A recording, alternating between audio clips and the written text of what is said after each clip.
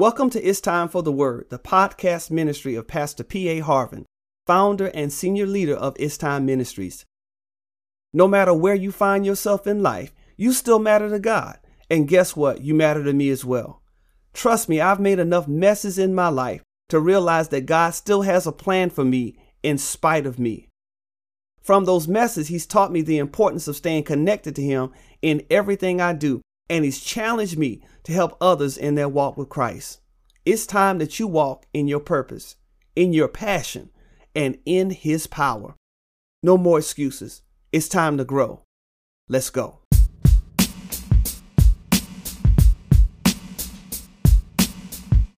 Now, I want to show y'all the correlation between wisdom, culture, and worship. Colossians chapter 3, verses 15 and 16. And let the peace of God rule in your hearts and hearts to the which also you were called in one body, and be thankful. We discovered that. Let the word of Christ dwell in you richly in all wisdom. We just talked about that. Teaching, here we go. Teaching and admonishing one another in Psalms. Now we're talking about culture. I got to teach you. You got to be taught. You got to be cultivated. Teaching means to be cultivated. Come on, somebody. Teaching and admonishing one another. Not just the pastor, but all of us doing it to each other. Not just waiting for somebody else to fix something that ain't right. No, you got a part in this also, my brother, my sister, because we got to do this thing together. Come on. Teaching and admonishing one another. How are we going to do this? One of the ways we do it is in psalms and hymns and spiritual songs, singing with grace in our heart, in your hearts to the Lord. Why is that so important? Well, one of the ways we know we can identify a culture is in their expressions of worship or their music. Come on, somebody. We know culture oftentimes by the music people listen to. That is one of the expressions of culture. Amen. And so God says, if your culture is to worship me, then your music ought to be teaching and admonishing one another to love me, to worship me. So now if your music ain't lining up with God, then you got to ask yourself, what culture are you cultivating in yourself? Oh my goodness. If what I'm listening to is not lining up, because remember in Deuteronomy, we told you, he said, I want you to worship me. In Exodus 20, he said, worship me and me alone. Then he says, here he says, teaching and admonishing ourselves, one another in psalms, in hymns, and spiritual songs. So the music we play, the stuff we listen to, is either going to cultivate a God type of worship in us, or it's going to take us away from wanting to worship God. One of the tools that God has given us is to teach and admonish each other in songs and spiritual songs and hymns. Amen. That's scripture. Singing with grace in our hearts to the Lord. So when we sing with grace unto the Lord. I can't sing with grace unto the Lord when I'm talking about what I'm gonna do with somebody's wife, or I'm gonna do it with this person. I'm gonna get a hookup over there. That don't sound like grace to the Lord to me. I'm just saying. I'm just simply saying. Teaching and admonishing one another in psalms and hymns and spiritual songs. Now, I'm Pastor Harvin. I hear you, but I ain't quite feeling you right now. Well, let's keep on looking. Going to Colossians chapter 4, verse number 6. Watch this. Let your speech be always with grace, seasoned with salt, that ye may know how ye ought to answer every man. Let what comes out of your mouth, make sure it's seasoned with grace, seasoned with salt, that you will always know how to answer every man. Come on, somebody. Let me say it one more time, because you got to get this. Because what comes out of your mouth, what you singing, what you listening to, is cultivating. It's part of culture. And so if you have a God culture, you're cultivating worship, then the songs and everything you listen to ought to be about worshiping God. Now, I'm not going to sit here and say, well, Pastor Harvin, is it going to send somebody to hell if they don't sing this Psalms, hymn? I'm not saying that. I'm just simply letting you know, understand the power of the song and music, the power of culture and how culture is handed down. We got to be careful of what we say. That goes back to Deuteronomy 6 again. We keep going back in this circle. The words you put before your children and your family, they are cultivating something. So if you want them to be worshipers, you want them to be praises of God, then you ought to cultivate that by how you talk about God around them, by what you allow in your ear gates and what you allow in your house. You come in my house like, want to put some vulgarity? Oh, no. See, that's not what we're cultivating here, because we want our children. We're adamant that our children serve God, and that has to be cultivated. And I'm telling you, you got to be careful what you're listening to, what you're allowing. And the craziness is that sometimes, why is it that we will buy them some of this ungodly music, and then we wonder why they don't have a conscience to want to serve God? It's what you've been cultivating. I'm trying to help you. Let's look at Ephesians chapter 5, verse 19 real quick. And I want to show you a contrast here. Notice in Ephesians 5 and 19, it sounds familiar. Speaking to yourselves in psalms and hymns and spiritual songs, singing and making melody in your heart to the Lord. That sounds awfully familiar to what we just read in Colossians, but it's talking about something a little bit different in Ephesians now. Let's go back and get some context. Let's back up to Ephesians 5, verse 17. Wherefore be not unwise, but understanding what the will of the Lord is. In other words, operate in wisdom. There it goes. And be not drunk with wine where it is in excess, but be filled with the Spirit. Now, notice in Colossians 3, Paul talks about being full of the word. He talks about being rich in the word and wisdom from the word. But in Ephesians, he says, be full of the Spirit. So now this tells me something.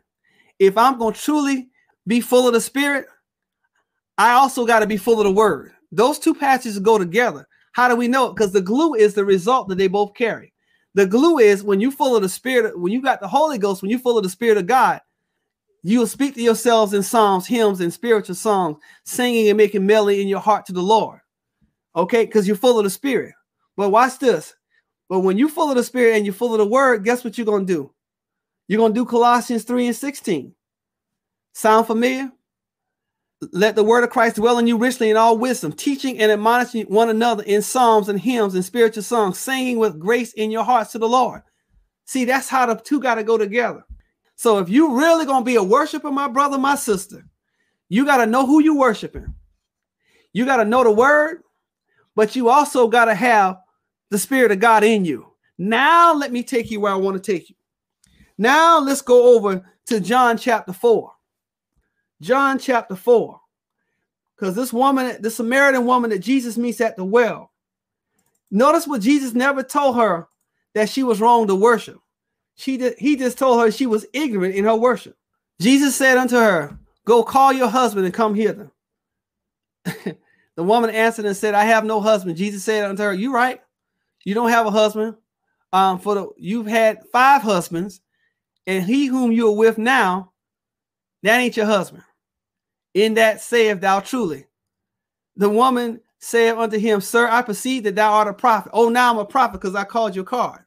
See, what Jesus does here, he gets to the heart of the matter. He gets to the disconnect between why she really can't worship God because her life living is not lining up with someone who can really worship God. And so we're going to keep going. We ain't there yet. Look at verse 20. Our Father, look at what she says.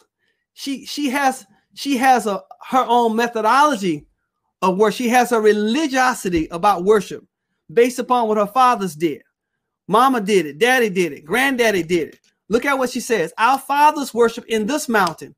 Mind you, this is a Samaritan woman. And you say that in Jerusalem is the place where men ought to worship. Jesus saith unto her, woman, believe me, the hour cometh when ye shall neither in this mountain nor yet at Jerusalem worship the Father. You worship, here it goes. Ye worship, ye know not what. We know what we worship, for salvation is of the Jews. The Jews looked at them as half-breeds because they were intermarried and intermingled with some of the heathen people around them. And so they had a lot of spirit in their worship. The Samaritans did. They were passionate in worship, but they were ignorant in worship. So they worship with spirit, but they did not worship with word. You got to hear this. And so the Bible says that Jesus came in and said, we Jews, we know what we worship. You don't know what you're worshiping, because the Jews had knowledge of the place to worship. They had word, but they were lacking in spirit. Okay. So let's look at how Jesus puts all these together. Notice that he's trying to get us to understand that there's a culture that has to come out. If your culture is you memorize Bible verses, but you never lift your hands up, you don't have any passion for God, that's not going to cut it. If your culture is you run around the church and you holler all the time, but you don't know what you hollering about, that's not going to cut it. God is looking for a culture that's based upon the wisdom of God, and that we're wise in our worship of him. Let me show it to you. Go back into John chapter 4. Look at the word of God. Verse number 23. Jesus says, but the hour cometh, and now is, when the true worshipers shall worship the Father. How? In spirit. They got Ephesians 5:19 in them. But also in truth. They got Colossians 3:16. Glory to God. So God says, I need you to have passion, but I also need you to have knowledge. And when you show me a brother or a sister that have passion for God, that's based upon knowledge, I'll show you a brother or sister that can stand against anything the devil bring at them. You show me a brother or sister that loves God, not only for what he did in their life, but they love God because they know the word of God and they know what he will do. I'll show you somebody the devil cannot defeat. You show me a brother or sister that can not only quote scripture, but live scripture, I'll show you a brother or sister that can worship God in spirit and in truth. You show me a brother or sister that when adversity comes to their house and when things go wrong in their life, they don't stop coming to church. They don't curse God. They stand on the word of God. They say, you know what? They say, just like Job, all the days of my appointed time, I will wait until my change come. I'm going to continue to worship God. I'm going to worship him while I'm waiting. I'm about to preach a sermon in a couple of weeks on that. Y'all get ready for it. I'm going to worship him while I'm waiting because I know that God is going to come through for me. That's what it means for us to be true worshipers. There's so many things out there, y'all, that we can get off track and begin to worship. But even in church, we have to worship God with wisdom. You're not wise because you sit there and never tell God thank you. That's not wisdom. Common sense even tells us that if someone has done something good for you, you take the time and you thank them. Common sense even tells us if somebody opens a door for you, you look back at them and you say thank you. Well, my God, how many doors has God opened in your life? And have you told him thank you? How many times has God made ways for you? And have you looked back to God and said, Lord, I thank you? Not look back to him, just look at him and say, Lord, thank you. How many times has God brought you before his presence? Glory to God. And you didn't even thank him. You know what? Just think about this for a second. Think about this like this. Think about if you got invited to a king's house. Glory to God. And the king said, well, you said, well, I can't afford to get there. I don't have the financial means to get there. Well, the king says, no problem. You ain't got to pay for it. What I'm going to do is I'm going to send somebody to come get you. I'm going to send somebody to come get you. Now, the only way you will get into the gates of the palace is that you got to come in with the driver I sent for you. Glory to God. Now, what person in their right mind would someone, if they gave you access to them, they sent for you, they came and got you, they brought you before their presence, what person in their right mind would look at that king and not say thank you? What person in their right mind would not look at and tell the driver, thank you? Can I just help somebody understand something? You were lost in a world of sin. I was lost in a world of sin. I did not have a way to get to God's palace. I did not have a way to get into the presence of God again. When Adam and Eve messed up, they implemented death. And death said we were separated from our place in God. God said, I love them too much to let them stay separated. I love them too much to let them go down like that. So what I'm going to do, I'm going to send my driver. I'm going to send my son Jesus. I'm going to send him into the earth realm. We celebrating Christmas. I'm going to send him through a virgin. He's going to be born through a virgin. He's going to have to go through some things just like they did. But I'm sending my son Jesus to go get those people that I love so much that I'm willing to send him and sacrifice him to give them access to come back to me. And now when they come before me, they don't have to come ashamed. They don't have to come saying that, what are you doing here? Who let you in? I got my son at the right hand saying, he's with me. She's with me.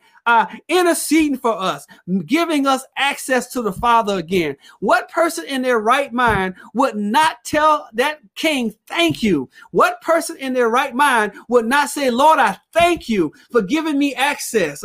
I'm not praising God for the car. I'm not praising God for the house. Some people get it twisted. I'm not praising God for money. It ain't about money to me. It's about principle. I'm praising God because he came and he got me and he gave me access back to my heavenly Father. And not only did he give me access, but he said, I want you to stay this time. I got a mansion prepared for you in glory that's got your name on it. And you mean to tell me, with all the knowledge I have of what he's already done for me, with the wisdom that I've gained from learning the word of God and the passion I have for God, you mean to tell me I'm supposed to act like God's just some quiet person? The devil is a liar. I'm too wise not to worship him now. Oh my God, we want to talk about somebody else, but are you wise enough to realize that God's been good to you? I know you're going through pain right now. I know this is a difficult time of year, but are you wise enough to recognize that even in the midst of what you're going through, God has still been good to you? Oh my God, the wisdom to worship God is found in the word.